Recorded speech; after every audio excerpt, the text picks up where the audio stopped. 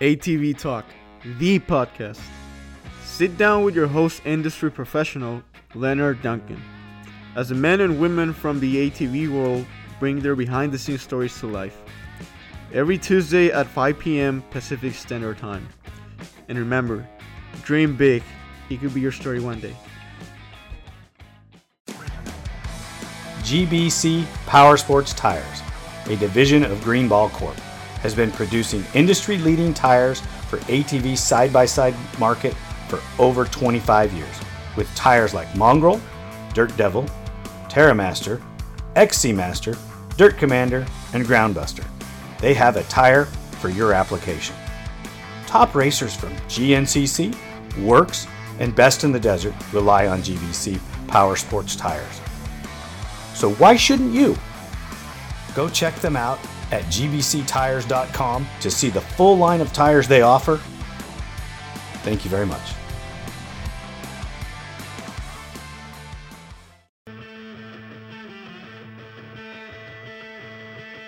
GPR Stabilizer, a leader in steering dampener technology, brings you the new Q5 Sport ATV dampener with better control and handling with an upgraded vane and seal system. Go check it out today, www.gprstabilizers.com, or call 619-661-0101. Don't forget to tell them ATV Talk sent you. Paul Turner, thank you for coming back on ATV Talk. How are you, buddy? What's happening, Lenny? How are you? I'm doing great. Just doing what I do, brother. You know that. I hear you. Me too. So you have an international star in the family. Your daughter's pitching high school softball and killing it, from what I hear. Yep, she sure is. She won her first varsity today. Her friend Dylan helped her out with the bottom of the seventh and hit a home run to win the game. So it was a good day today for sure. So what's going on, Lenny? What do you want to talk about, buddy? Hey, I want to talk about what it takes to be a professional mechanic in the ATV world. From you started in the two-stroke era and you worked into the four-stroke era. And so you have a double-sided perspective of really what it takes to achieve your goal, which is to win races and championships. Yeah, I guess I have a little bit of experience in both, huh? Yeah. Well, the two strokes were a little easier to work on than the four strokes, I have to admit. Didn't have to. Well, I guess there's a lot of prep to it. I was a little anal, I have to admit. I had to. I always framed my bikes every race because it's just so I can sleep at night, making sure that everything's right. You know what I mean? Especially even with the two strokes. The two strokes, you really had to be careful with them. You really had to be up on tune and jetting right and making sure everything was tight and, just making sure the motor ran, shoot, what was that? Back 2000, right? And yeah, with Travis. So we did a lot of different things, a lot of testing. I actually think like the two stroke definitely, how do I put this? So the two stroke was a really big learning curve, right? For everybody. I mean, everybody. And by the time we got to the four strokes, we had a lot of things figured out with the two strokes, but then we had to figure it all back out with the four strokes, thinking the two stroke way to go to the four stroke way. So we kind of basically had to start all over again. You know what I mean, Lenny? You get that? Yeah, totally. Yeah. Weight wise, you know what I'm saying? Because the 250Rs were so light, they were awesome, easy to work on too, which was nice. But back in the day, I thought it was the hardest thing ever to work on. And I think you did too, Oh yeah. Yeah. It's like, I was like, oh my God, what am I getting myself into with these things, And, I learned a lot about geometry, with Doug Roll and with you guys, about the two, with the two stroke stuff. You know, and a lot of great people out there made some great frames and some great A-arms, you know, and really excelled the whole thing with the 2-stroke stuff. And then going to the 4-stroke stuff, man, whole different weight, different transfers, you know, different moving parts, different everything. You know, I had to learn how to adjust valves. What the hell are those things? You know what I mean? Like, you know, it was definitely, you know, definitely different, you know? Like, oh man, now I know a 4-stroke pretty well. I have to admit, you know, they're actually not easier to work on, but more comfortable for me to work on. I know what goes on and what could go wrong and what happened if something did go wrong, you know, which, you know, didn't go a lot with me. I mean, it did. You know, you had your test days where things didn't go right and some race days where things didn't go right. But you learn from them, you know, and I'm sure you did too, right, Lenny? We both did, right? I mean, well, you never stop learning. The evolution of building some of the machines that we've gotten to build, when you get down into the nuts and bolts of it, you're learning how the stress it's taking its toll on specific parts. And if you race a specific model long enough, you have a diary of information so that you already know when you see one what's wrong with it before you even take it apart. Yeah, that's very true. I mean, I did a lot of documentation down, you know, in my head, for one, and two, like on some of my notes, I knew, like, if something went wrong, I knew what it was right away. You know, like I get phone calls all the time from people. What's this, that, you know? I'm like, well, it could be this, or this, you know, because we know, you know, as well as I know, you know, and everybody else that works on them knows a lot of, you know, things that go wrong with them. So it's a lot of moving parts in a 4-stroke, man. If one thing goes wrong, it's a bad day. Oh. And an expensive day, you know? I would say the expensive part makes it even worse. Yeah. Yeah. Like for instance, you know, I'm helping out Jacob Stevens with this work series, and you guys are well, you know, and your brother is I'm more than blessed to have you guys on this program, because, you know, you guys are really working hard for Jacob, and so am I, and so is Jacob and his dad. And, but, you know, like, there's some stuff I saw that I was like, wow, I've never seen that before. And I'm learning, you know? So I'm still learning now. And I learned back in 2000 with Travis. I learned a lot actually from Travis. He taught me a lot. So, you know how it is, Lenny. Yeah. When you deep dive into it, and because you've worked with multiple different riders, and I would have to say that it's not just the different levels, it's in the different eras. Yeah. But what I'm trying to get at, where I want you to, you know, to reach down deep for me, is to explain what it takes to be that guy for that rider. A lot of dedication. I have to say, you have to have a lot of heart, a lot of dedication.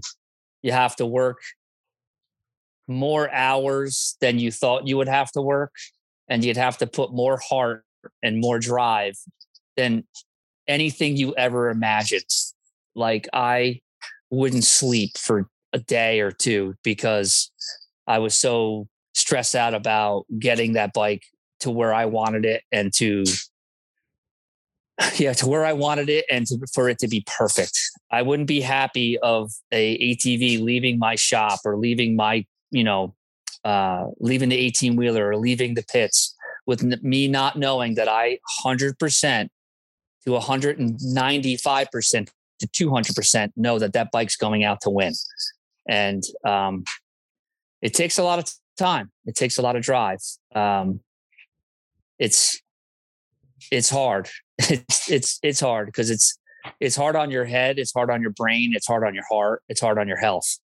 You know, like endless. You know, like I said, like endless nights of not sleeping and getting the job done, or the night before. Like, back in the day, we had those two-day races, like we had a problem. So I would have to stay in the pits until 11, 12 o'clock at night, 1 o'clock in the morning, then get up at 5 o'clock to get to the racetrack, to get those bikes prepped. It just doesn't come to you, Lenny. You have to work for it. And that's the bottom line. And I've always taught with that. I mean, your brother taught me that you have to work for it. It's just not going to be handed to you, unfortunately. You look at all these great riders like Doug Gust and Travis and Pat Brown and Thomas Brown and Chad Wienen, Joel Hetrick, John Natale, Timmy Farr, Shane Hitt. Dude, they all put time in. They work hard. So why wouldn't I put that dedication into that as well? If they're working hard, why shouldn't I work hard? And that's how you win a championship. Teamwork, basically. I mean, what do you think? Do you agree that way or? Well, I remember, every time that Doug and I had a lull or a bad race, I always contributed to the fact that I didn't work hard enough on the machine and didn't give him a good enough bike. And that's why he didn't win. And as gracious as Doug was for me and to me, he always said, no, we just had a bad day, dude. It's all right. You did great. And I don't care what he said. The next week I would take a super dive into the machine and make it better so that the next race we would have no question that it was perfect. Right. And that's the frustrating thing too, is when your rider is like not doing well. And now it becomes like shoot, what am I doing wrong? Like you second guess yourself, you know what I mean? Yep. And, and that sometimes I'll have to say, you can get away from that. You can steer so far to the left and get away from where you were at the beginning. And that's what's hard. That's what's hard, is to come back to the back where you were. Like if you go to that side where everything's going wrong, to try and figure out to get back into the winning part of it. That's a tough thing. That's a mental thing. It's very mental. You really have to you really got to think about it. When you get into the dark, it always takes outside sources to get you back into the light. You have to listen to, sometimes it might be your greatest competitor says something to you or does something with you that brings you back into understanding what you're doing and why you're doing it. Right. Like you have to have the trust thing too, with like you and your rider. That has to be, you lose that trust in that. It's not going to help the matter at all. So, like Travis and I had a phenomenal bond. One of the best bonds I've ever had in my life, just as a friend and also as a mechanic. Like we're like, matter of fact, he's called me the other day. That's funny. Just to chit chat and catch up and stuff. We try and talk at least once a month, if not twice, 3 times a month. But it that's the bond that you need to really work well with everything, and to learn everything too. It's, good times, Lenny, good times. Oh, it is. It really is. I think Doug Eichner is one of my closest friends in the whole world, and we may not talk for quite a lengthy time, sometimes more than we'd like, because our schedules keep us from talking as much. Right. But when the guy needs something, I'm going to jump and take care of it. Oh yeah. Like if Travis wanted to go racing tomorrow, I probably would go racing with him. Like he's like, hey, let's go. I'm like, okay, I'll go. But just because of the bond that we have and the trust that we have, trust is a huge thing, Lenny. Yeah. I mean, that you really have to have a trust, same thing with like Chad and I had a really good bond together. Like he trusts me, and he still to this day, he even says that, there's only a few guys that he trusts and I'm one of them. So that's something to the heart. That's something that where I work hard for, even I know that even Doug would even say the same thing, or Jeremiah Jones would say the same thing, because I would do anything for those guys, even if they called me tomorrow, and I mean, even like, Pat Brown or even Thomas too, they would, I'm sure they would be appreciated, just like I was appreciated with them. Now it's tough, it's, and I know Jacob, he really trusts me a lot too. So it's kind of cool. That's a fun thing. What I'm doing with Jacob. It's different. Let's put it that way. It's fun, long distance caregiver. Yeah. It's fun. It's, on the phone, giving advice. It's, it keeps my heart going. It keeps the fun into it a little bit. That way I'm really not involved that much anymore with the whole ATV thing. I am, but I'm not, you know what I mean? I don't go to the races anymore or anything like that, but, people call me, I'll definitely, give him my advice for sure. Even like with Mac Lindquist, he calls me once in a while. And I give him my advice on what he should do. Checking on him, and Nick Janusa sometimes too, checking on him. I check on the boys sometimes, you gotta, I'm just, I'm just very grateful and blessed that I got the opportunity that I did, to work with some of the greats, like with your brother and with Wayne Hinson, and, and to learn from what you guys know, because you guys knew way before I knew about this. And I just, took your guys' advice and put my thinking involved in it and went from there. You definitely learn though a lot every time you do something. There's always something stupid that goes wrong. It drives you up the wall. It's always the little things that are the ones that hurt the most. Yeah. Like breaking a chain last weekend, that hurt. That one hurt with Jacob. I was pissed about that because I worked so hard, and so did your brother. And you did too, actually, with this exhaust to get everything to him. I worked a lot on that motor because I had issues, getting parts and getting everything here as fast as I could. And I literally had a 5-hour window to put that motor together and get it shipped. And I got it done. So that's what the dedication I'm talking about. Like you never quit, and I had an issue with, I had an issue of putting the cases together. I had everything brand new, but these 2 parts, and we couldn't get those 2 parts. So I made it happen. Let's put it that way. So, well, that's what we've done from the start of it. There was never surrender. And when we were taught how to do this, and I believe that you were taught the same way because you had a teacher of a teacher that graduated from the same class that I did. And right. There's just no quit. You can't quit. Yeah. There's no done until it's done. Right. Until you can't physically, mentally, or do it ever again. But I don't quit. And that's probably why I am who I am, because I don't quit. I don't quit at anything, I give it 200% every time. And that's the only advice I can give people, like newcomers coming up, new kids coming up that want to do this stuff. You can't give up, man. You just can't. You have to have that drive, and to figure it out. If something's broke, why did it break? What did it do? Where did it go? Why did it do that? And, and sit down, think about it. And then, call somebody and ask their advice, and call somebody else, ask their advice, why this and that. And then you figure out what it is, and then you fix it, then you make it better. Right. So now each time you make something better, it's making everything better, making everybody better, So I don't know. Is it diagnosing the problem that nobody's been able to fix the funnest thing ever? Yes. Because when you figure it out, you feel like a champ. Yeah. Yeah. It's fun. There's a couple of times I figure stuff out, I don't cool. know.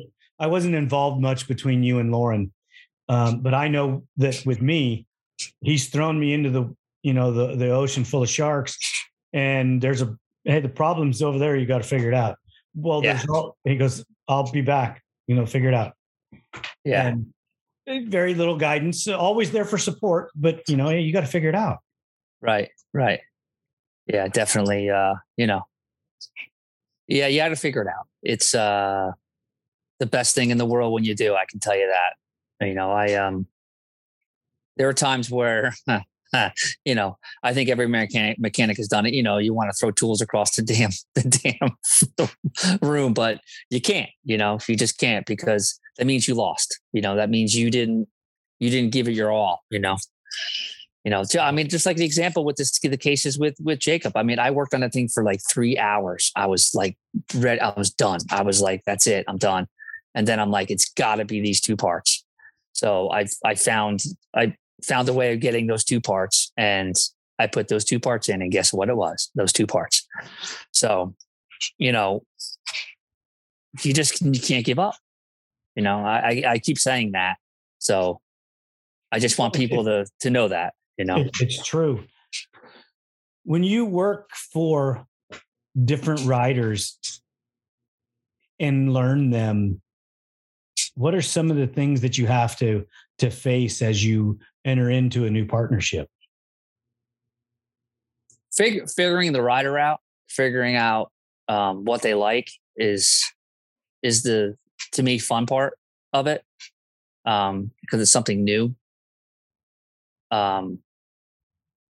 Watching what they're doing, watching things, changing parts that they think they like and then they don't like, and then they go back to this part. Talking to them is huge. Relationship part of it is huge. Like Travis was a huge try, and then write it down, and that didn't work. This worked, that worked, this didn't work. And then we have, at the end of the day, you have a couple of packages that you like. So you want to keep that. Chad is the same way. Chad likes to try different things all the time. And Chad is a very smart rider. Joel was the same way. I had a lot of fun with Joel too, because he was young. So I never really worked with a really young kid before, older than me or younger than me. So that was a fun thing, figuring Joel out.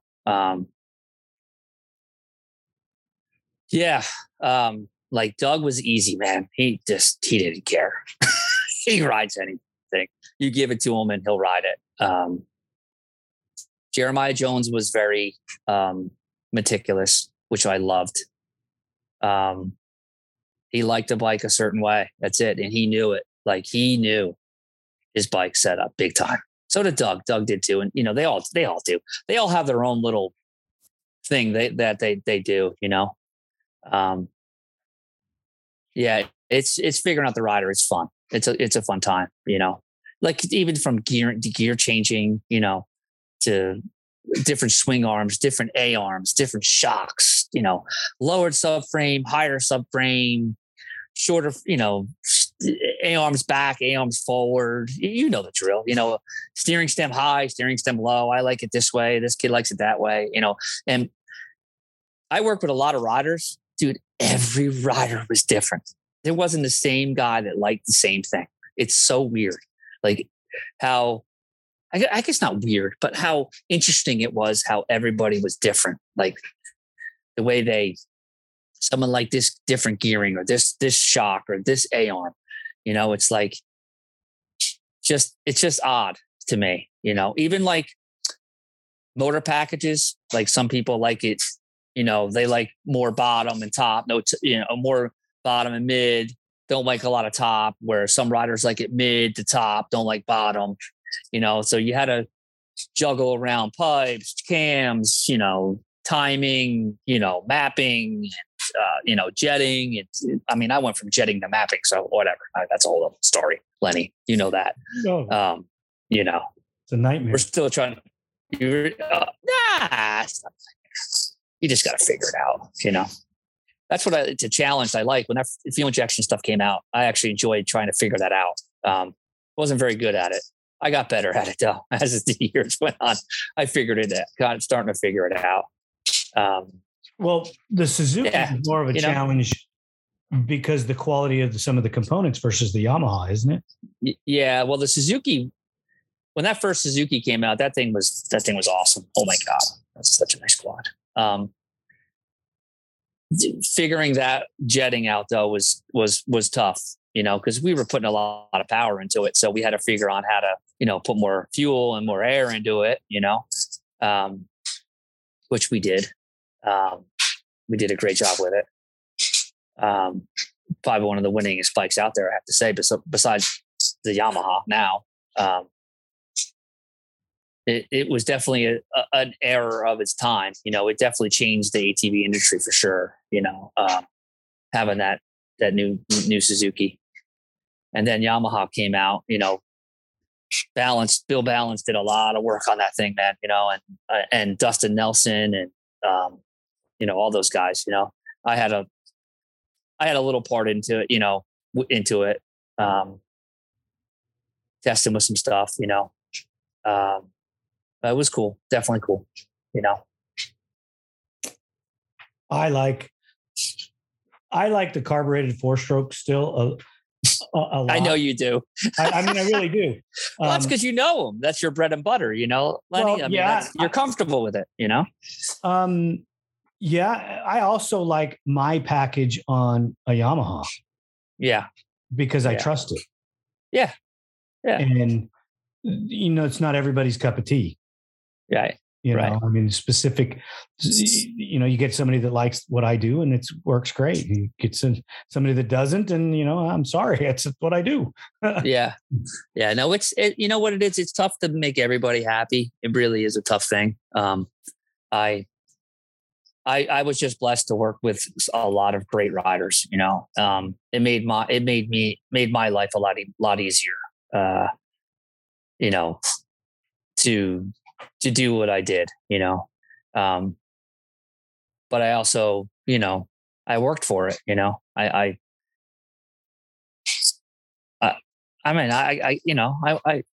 put the time in, Is like people trusted me to be there to do it. So, and is there anybody you couldn't work with? No, I'm not afraid to work with anybody personally. That's not what I meant. Is there anybody that you clashed with that you guys just couldn't come to a joining point? There's a guy at the end of like at the end of with Pat Brown and I, we just started seeing things differently, which I really enjoyed working with Pat and his family. And with Yamaha, with him, it just got to a point where, we just had we just had our differences. Philosophical differences. Yeah. I just don't, I really don't like talking about it because I felt like I honestly felt like I let him down. And I take the blame for that. I've been taking that blame since the day I left him. I actually feel like that was my first time actually failing a rider. And I took that to heart pretty bad. So I don't know if Pat will listen to this, but I'm sorry, Pat, it was 20 years ago, probably, right? What would it be? 2022. It was 2009, 10. I left them, so it was a long time ago. Yeah, it was a tough one. But okay. But it helped him better. It made him better.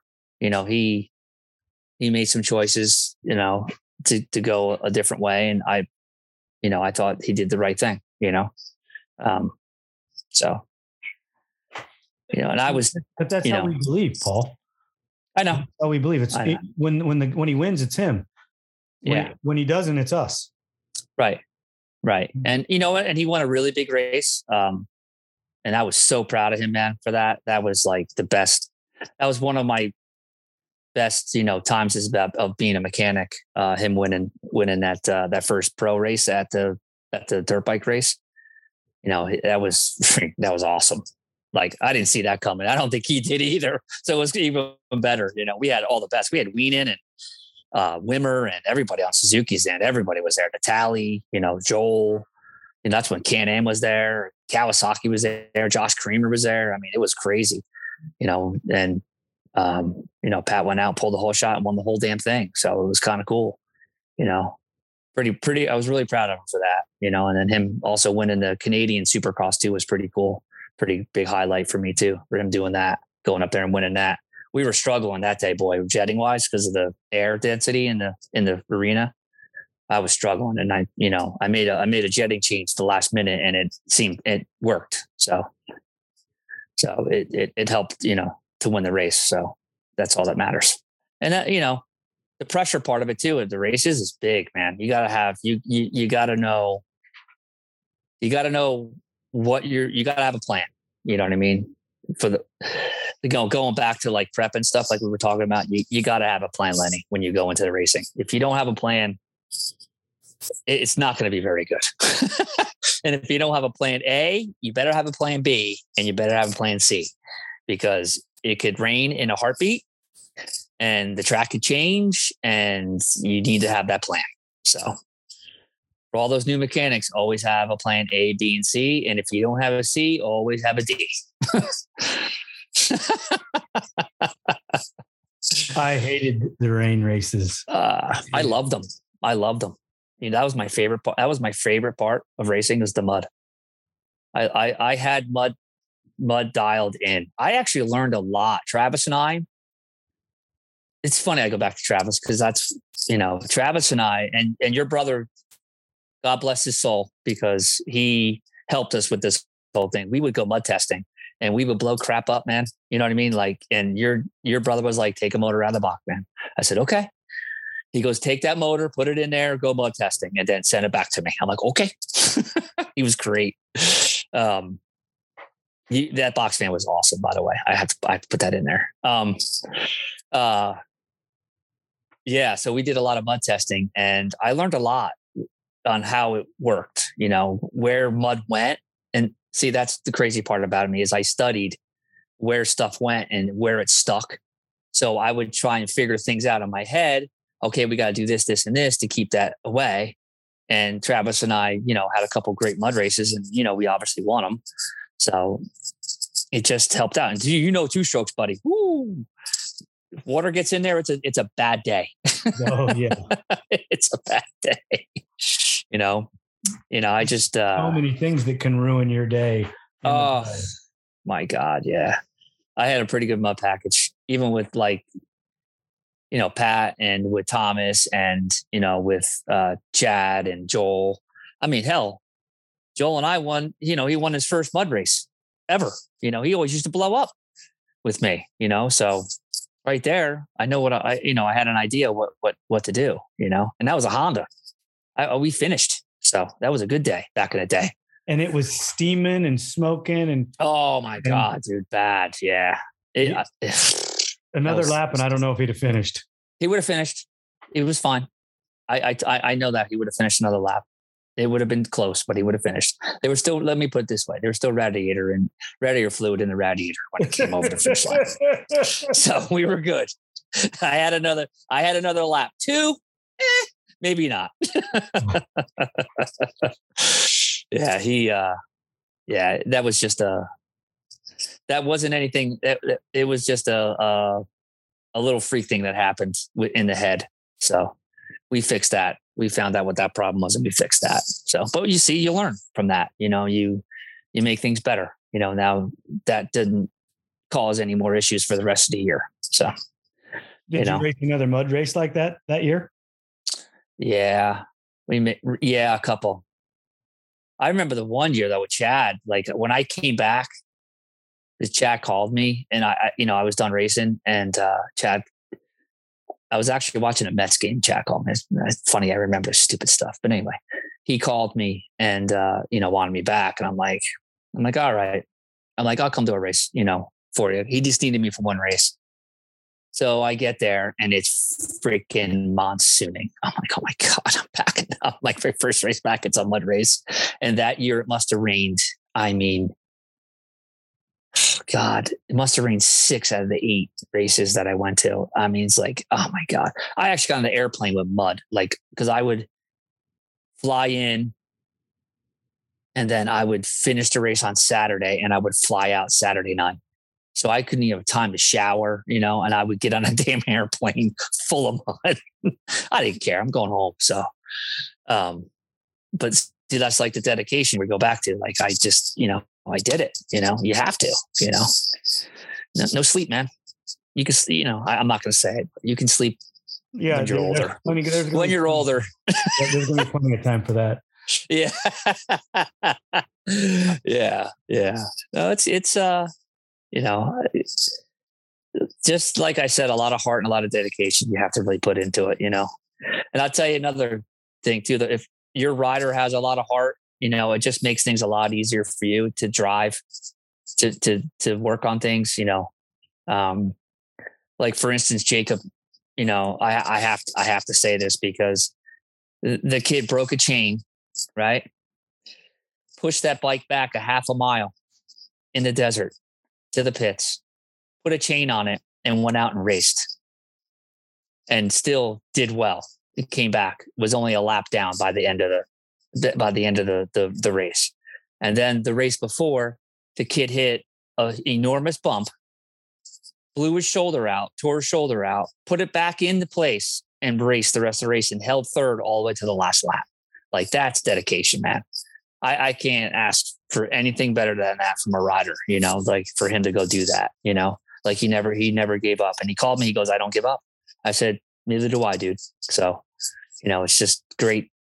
He's just a great kid, man. He's got a big future ahead of him for sure, and it's just, you find those kids and you connect with the kid. You know what I mean, Lenny? You connect with him. Yep. And he's definitely got a special place in my heart for sure. He's just an all around good kid. And his dad is just a good guy, man. He tries his hardest, man. And I appreciate that, so I do what I can, When you have to bond with him, I believe. Yeah. You become friends, and then the friendship turns into, it's really almost hard to explain. You're just not friends. Right. There's a bond, a relationship there that you'll have with that individual for the rest of your life. Right. No, I agree. And these look, listen, look at the stuff that I'm talking about. This stuff with Travis and I happened in 2000. It's 22 years ago. You know what I mean? And it's still, I feel like it was yesterday, and I just really appreciated everything that, this ATV industry has done for me. They took me in as a part of their family, I'll never forget that, I never will. And I try and help out as much as I can to people, we have a disclaimer on that family deal. What's that? There's a disclaimer on the family thing. What do you mean? Everybody else signed it. I just didn't know about it. I just. Okay. Okay, cool. Yeah. I just, I always loved going racing, man. It was definitely cool atmosphere. So what was one of the things that caused you to realize that maybe going to the races wasn't in the cards anymore? Family. It was time to spend time with my kids. Racing will always be there. My kids growing up won't be. So I had a, pretty long talk with myself, and said, they're starting to grow. They're starting to really excel in things, in their sports. I am very fortunate. I have 2 girls that are top varsity, players in high school. And I don't want to miss those memories, I miss racing every day. I'm not going to lie. I miss it every day, but I don't miss not missing seeing my kids. You know what I'm saying? Like I love going and watching my oldest Melina run, cross country, winter track, spring track, and cheering her on and watching her just be a hell of an athlete, in front of my eyes. Watching my middle one, Zoe, dance her butt off when she was 2.5 until she was 12. Won multiple dance competitions, and one, was ranked really high in the world at one point. She really excelled in that. I loved watching that. And honestly, when Zoe was dancing, I would come home from the races and get home on Sunday to watch her dance on Sunday. I had her schedule, so I made sure that I was home to watch her dance. It was there for the big one, for the big ones. And now watching, both my kids excel in softball back in the day, coaching them, to now, I coach just club now with my middle one, Zoe. And actually my little one's getting into softball now too. So I'm going to be coaching that soon. It's just, family, dude. It's all about family. You know it, you're just fortunate to have your, that's your whole life. You and your brother have been doing this since you guys were, I don't know how old, and your dad did it. So, it's just a family thing, I was, like we talked about, I was very unfortunate. I didn't have a dad growing up. I didn't have that special bond with my dad. That's why I had bonds with with your brother and you and with Wayne Hinson. Like I look up to you guys, like we're family, and I think that's why I also excel. How I excelled with this whole ATV stuff, because I wanted to do it for myself. I had goals, I don't know. I try. I think that you have to have a goal. You can't just go out and turn wrenches and not have some type of goal. Oh yeah. Understanding of what you're doing. And you may not be understanding how to be a mechanic, but the understanding the commitment that it takes to become a mechanic is unbelievable. Oh yeah. Like first off, you really want to, you want to do it, it's kind of weird because I really never rode those things before. So I was in a whole different ball game. Like, I learned something without even riding it. If you really think about it, I taught myself how to work on these things without even riding one. Well, I rode one, but not like race one. You know what I mean? Pretty fast on TT bike, by the way. I raced you. Remember? You remember that day? No, I don't. What? Remember. Yes, you and I went. You, me, Travis, and Doug Roll. We all raced that one race. I raced at Ducati with the no counterbalancer in it. Yeah, you beat me. I'm just saying you beat me. But we did race a TT race in California. Oh, okay. You don't remember? You don't remember that? I remember that. Yeah, I think you're on a 480X, dude. I think. I probably could have on a tricycle. You would have beat me on a tricycle. I know, but I did. I went out there and raced, buddy. So, hey, I didn't get last. That's all I have to say. That's what it's all about, brother. That's what. Yeah. That was a fun time. See, you don't even remember that, and I remember that makes me. That hurts, man. That hurts. Dude, you get lost in the memories sometimes. I know. I'm just kidding with you. I know. No, but it you just it's just a great thing, Lenny. Just a great thing.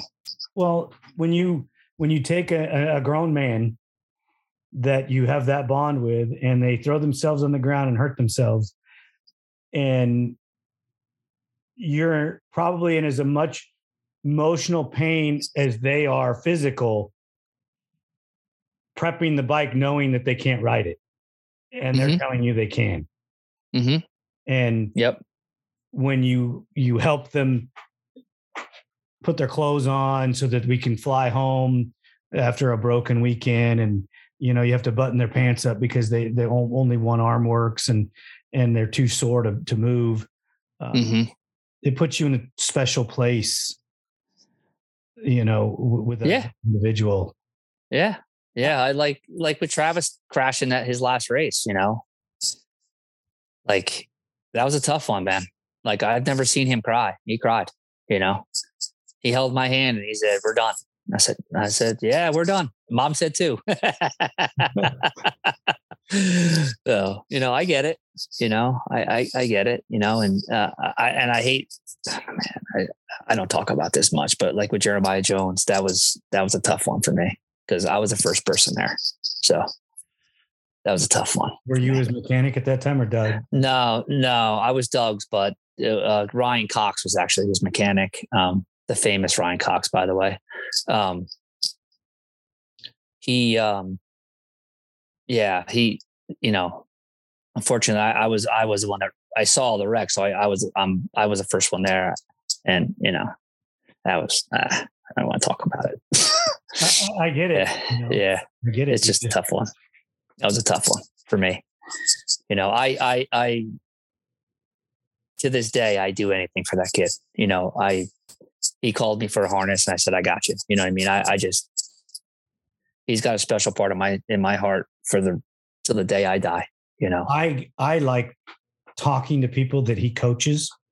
Oh yeah. Because some of the insights and some of the things that he tells people, he's amazing, right? Off the charts. Yes. Yeah. I think I know a lot of shit. And then you listen to some of the things that he says and you're like, wow, that's next level. Yeah. He, like I said, dude, he knew exactly what he wanted, man. He knew, to the shim and the shock. He knew. That's how educated that kid was. Like, but he's so good with picking lines and telling people how to of course. Yeah. And what they're doing wrong and your body position. It's just, he's just so on it. Yeah. One of these days I want to sit down and have a conversation with him, whether it's you haven't gotten on the podcast yet? No, whether it's on the podcast or whether it's just sitting there in the pits talking. Oh yeah. Just, when you think you know something, you always meet somebody that puts you in your place. Oh yeah. Uh-huh. I know that. I get put in my place. It's okay. Well, that didn't mean it towards you. Yeah, but you learn. Yeah. I don't think that when we put the wrenches down, people don't realize that now I become counselor, nursemaid, and babysitter. Yeah, you got to babysit sometimes. Definitely. Depending on the person, you got to babysit, but it's okay. You're babysitting no matter who they are. Yeah. Because every rider's got their own little thing that's going to cause them to derail. Yeah. Yeah. And you got to babysit the bike. I give you that, you know, you got to make sure everything's right and babysit that bit. Oh my God. I've slept on. Have you ever talked to the bike like while you're working on it? Well, Days of Thunder. Remember the movie? Yeah. Yeah. I'm just asking. Have you done that? Oh, all the time. Every build. Okay. Every time I build one, I don't name them. Oh, no? No, I don't name them, but I talk to them. Yeah. I name them sometimes, not all the times, some of them. Yeah. I tell you have to. And they don't believe me. You can tell by the way the machine goes together how she's going to treat you. Mm-hmm. That's true. I agree with you on that 100%. If it goes smooth, we're going to have a good day. If it doesn't go smooth, we're going to have a bad day. Because you can have, there's those days, man, when you're putting them together, you're like, oh my God, like what is going on? Like just, I'm not going to get involved in it. Well, yeah, because you can't get the shock on, or the A-arms aren't fitting, or, the motor's not going back in the frame. And you're like, I just took this thing apart. What's the deal? Yeah.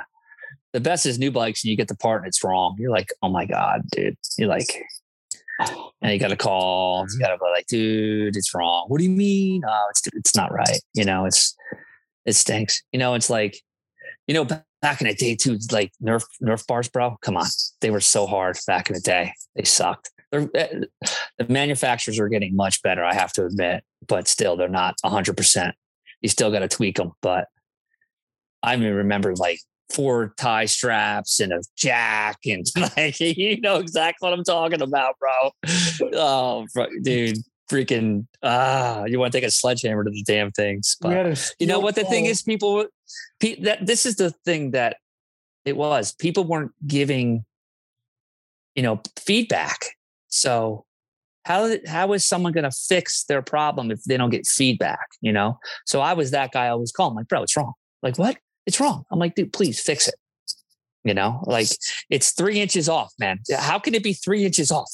Like I take a picture of it and it's 3 inches off. So I don't know. It's over now. Straps and a steel pole. Oh yeah, the steel pole. Yes. Yeah. Sometimes I had to use a freaking car jack. Like Jesus Christmas, It's like what's going on here? That's what I love about roll arms.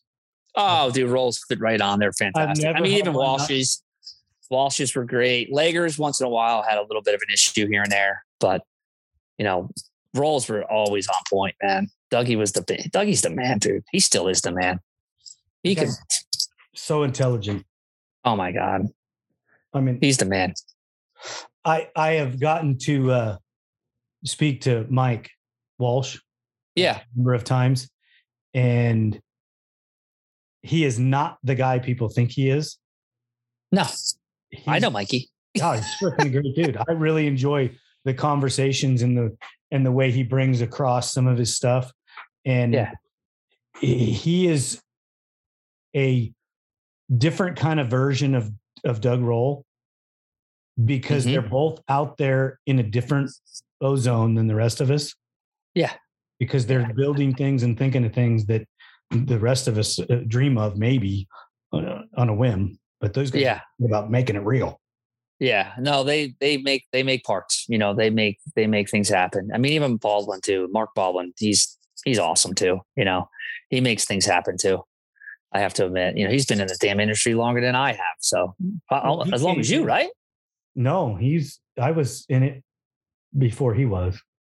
Really? I grew up in it. And he came in. I don't know the whole story because he was Tim Farr's mechanic. Right. And Timmy came in after we were already there.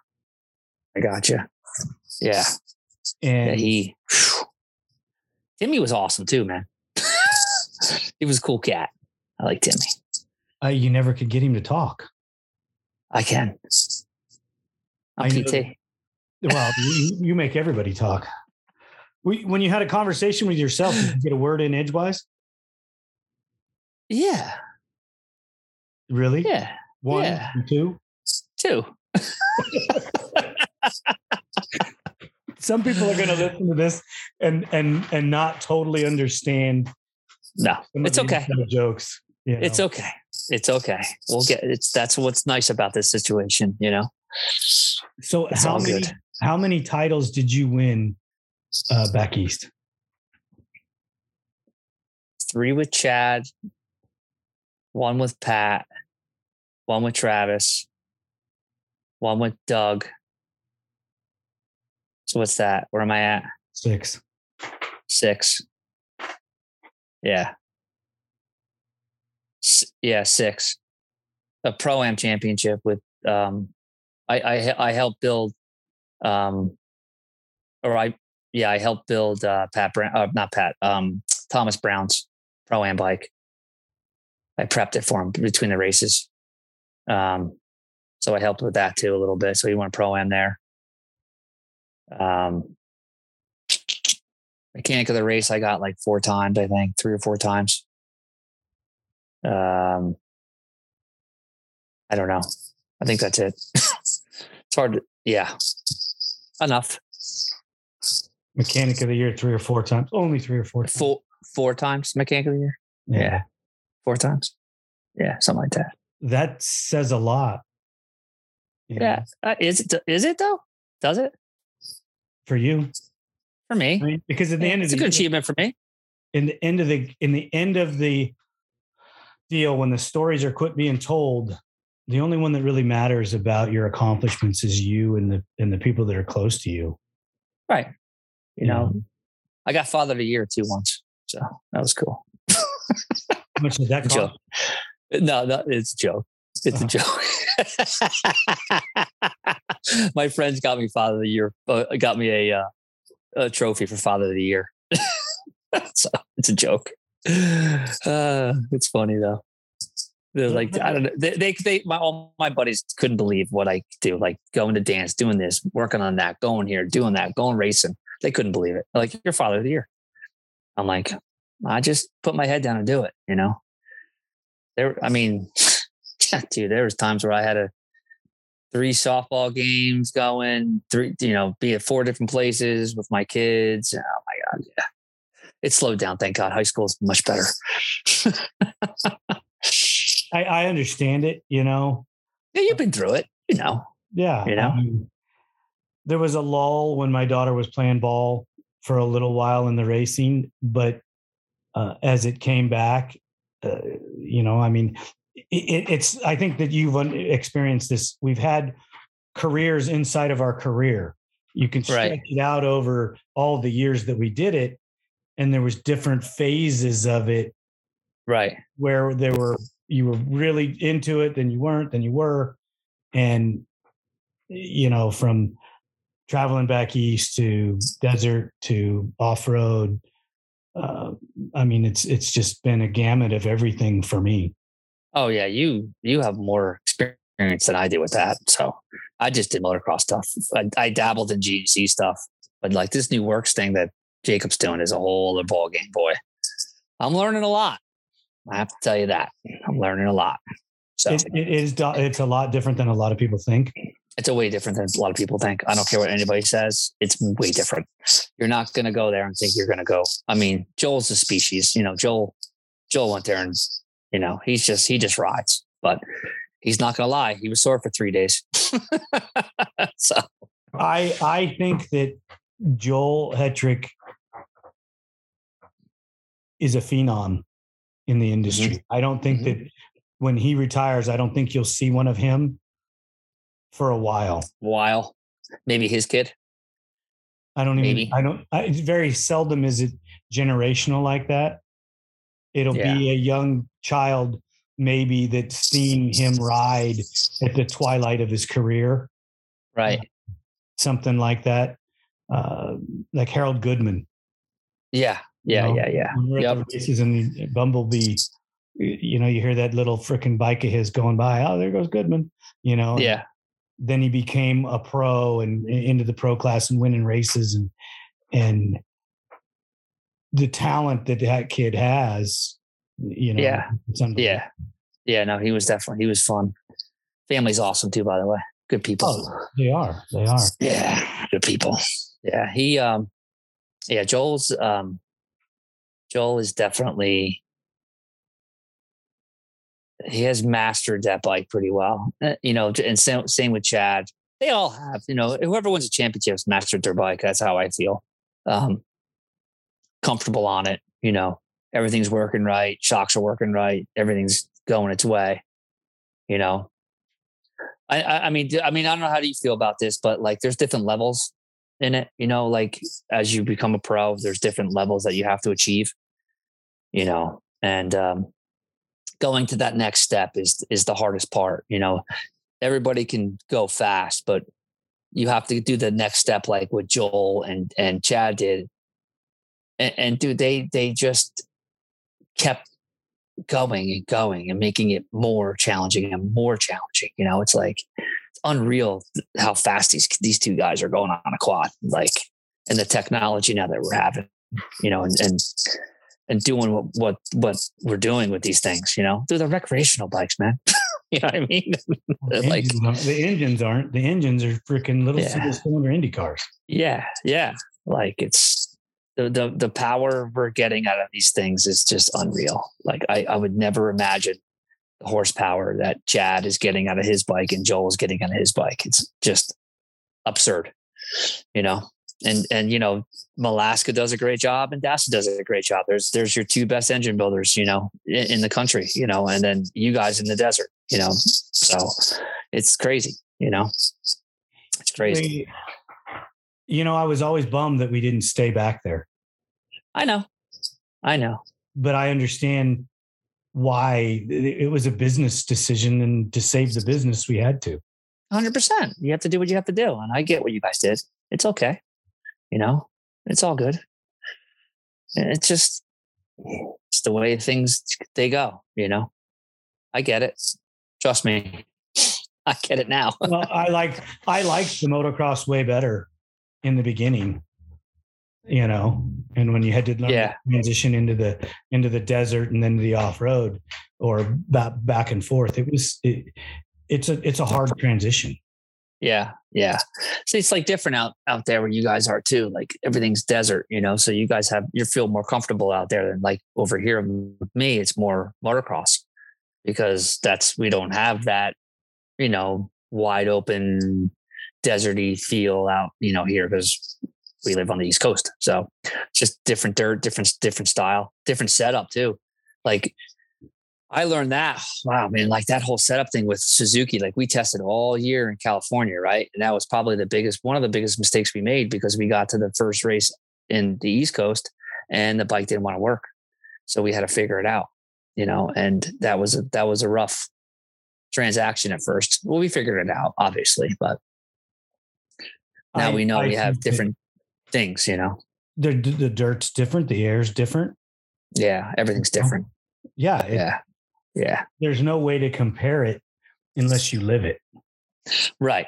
And I was blessed to actually live out there. So I got to feel what it was like living, you know, out there and what you had to do out there. So that helped me become a better mechanic as well. Cause I was blessed to move, you know, out there for a couple, you know, I lived out there for close to 5 months, 6 months out of the year, you know, cause that's where our main shop was. And I had to be there, you know. It was only Ryan and I for a long time.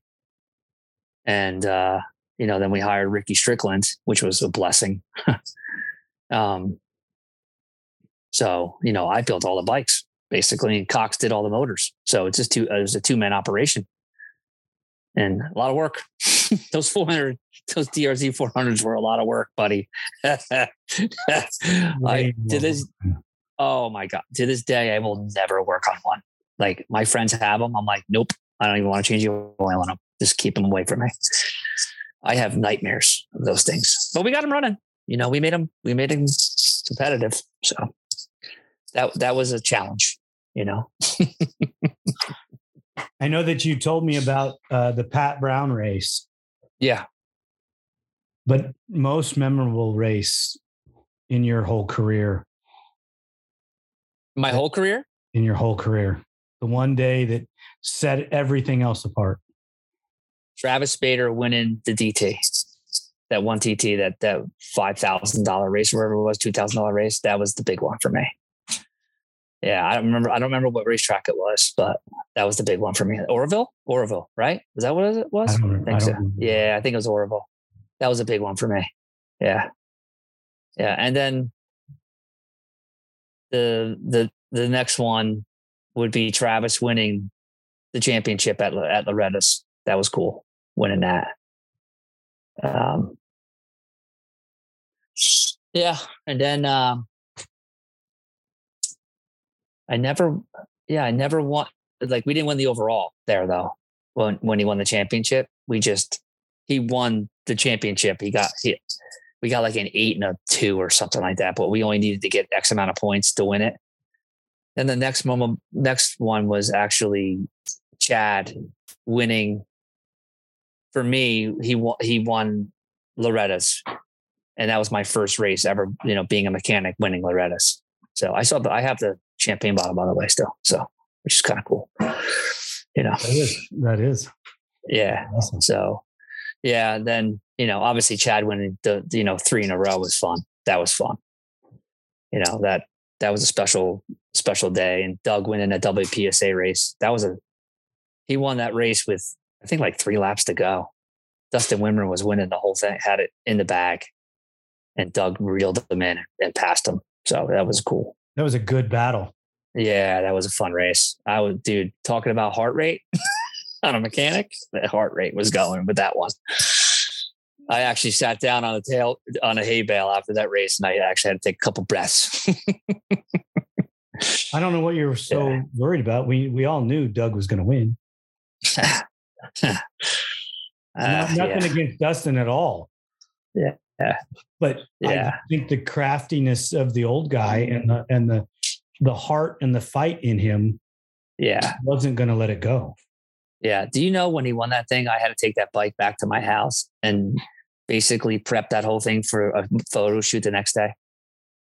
Did you know that? Like, I couldn't even go to the party. I took the bike home because it was in New Jersey. I took the bike home in my garage and took all the parts home and had to redo the whole thing. New plastics, new everything for the photo shoot the next day in Englishtown with John Howell. Yeah. Yeah. So that's dedication there. I couldn't even hang and have fun at the party. I had to go home and work. So that's just, the dedication that I put into it, because I wanted that bike to be perfect, for the photo shoot, because it's going in a magazine. I have a really nice poster of it, though. I can tell you that in my garage right now. And the best part about it, I was holding the little light thing for the flash thing. I was holding it. So that flash was me holding it. So good times, man.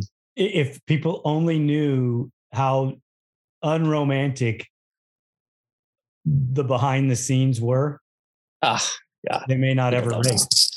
Yeah, people don't know the stuff that I had to deal with, all the stuff we had to deal with. It's a lot of work, man. A lot of work, a lot of fun, but a lot of work. It's I have to say it's a little easier now because like this Yamaha is just phenomenal to work on. So it's not as difficult as it was when the 4-strokes first came out.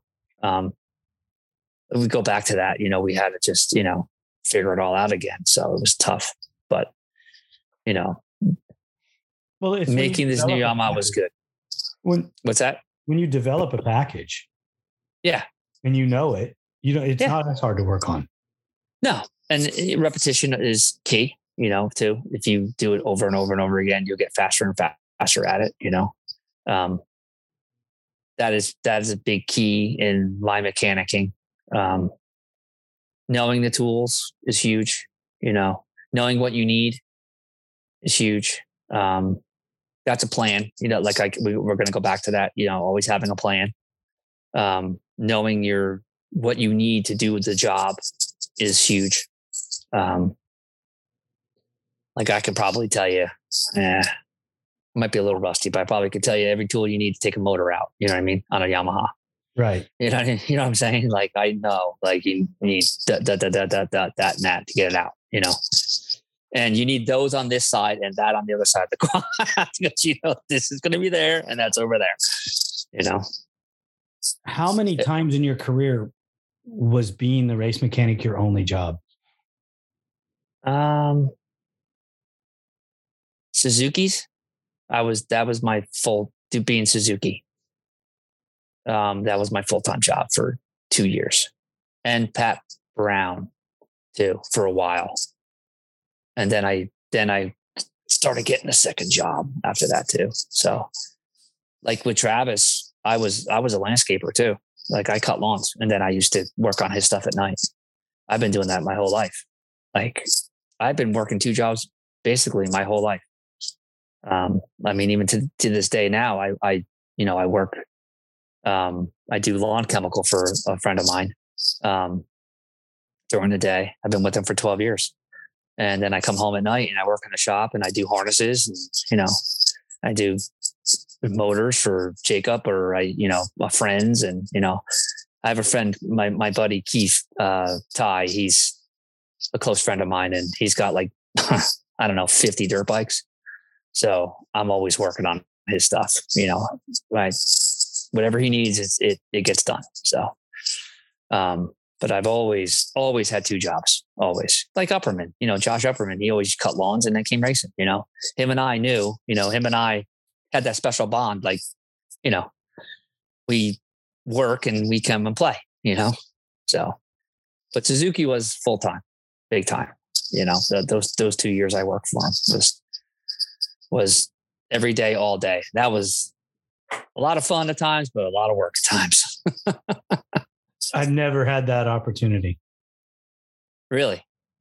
Oh, because you work with your brother, Yeah, because it was always after hours. Yeah. Race stuff was always handled after hours. After hours. Yeah. Not during hours, huh? Because, you had customers, so you had to deal with that. Customers' machines. There was always the day before the race, you'd get 4 or 5 hours to do certain things, sometimes, and then sometimes not. Sometimes you were still thrashing when you're supposed to be in the car driving. Right. And 4 or 5 hours you had. That's it. To do a race bike. That's scary. It takes me that's the finish. 2 days. I know, but I'm saying, but still, you're like thrashing, you know what I mean? It's never a calming thing, like even putting your race bikes together, I would thrash the day before because, didn't get the part or this or that. It's just, you always want to be for those out there that are building quads, you always want to have an extra set of something for the following year. That way you can keep rolling through the year. You know what I'm saying? Right. Like if you're ordering one set of A-arms and you plan on racing the following year and building a new bike, order 2 when you order 1. That way you have a set in stock. That way you can get rolling with the bike because you never know what's going to happen the next year. Never.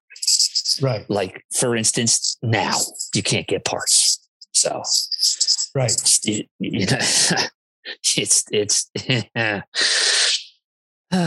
you can't get parts, Lenny. I know, buddy. I know. I'm living it too. Yeah, it's Paul, just a very stressful thing. I want to thank you so much for taking some time out of your schedule. You're welcome, Lenny. I really appreciate you putting me on here and talking to me again. Just a shout out to Jacob to tell him just keep up the great work, and to Chad and to everybody, just keep up the great work. It's fun watching everybody do what they're doing. So it's all good, Thanks for all that you've done and the part you've played in teaching and being there for so many people. Yeah, you're welcome, man. I'm just blessed to be there for people, and I'm always here if someone needs me. The team here at ATV Talk would love your feedback. Please email us at hello@atvtalkpodcast.com.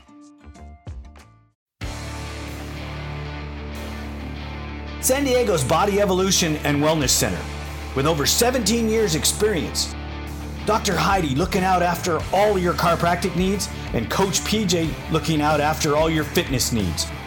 Visit our website, www.bodyevolution.org, or call for an appointment, 619-987-8875.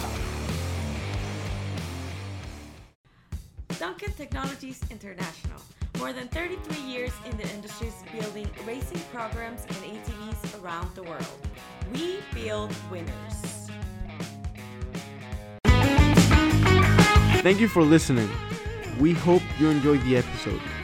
If you did, don't forget to rate us on all available platforms and share us with your loved ones. Follow us on Instagram and Facebook for more ATV Talk news. See you next time.